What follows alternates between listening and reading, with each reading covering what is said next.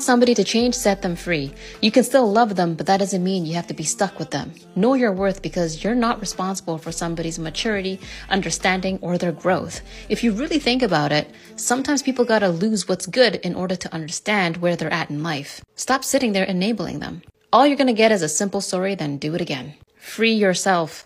They really love you if they continuously hurt you because it's not a big deal to them. Repeating the same behavior is a choice, not a mistake. The person cannot truly love you and repetitively hurt you the same way again and again. Will they ever regret what they did, regret what they put you through, or regret losing a person that was nothing but good to them? Just to be clear, every situation is different because everyone has their own reasons for leaving.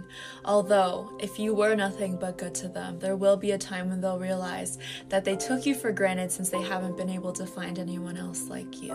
And if they see you thriving and you're doing well without them, some people do look back, reevaluate, and realize that they had a good person, and they'll wish that they handled things differently, but by then it'll be way too late.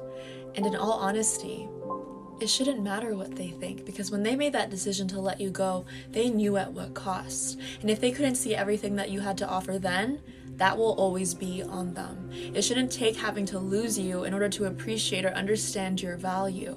And sometimes people don't know a good thing until it's gone. And that's the reality.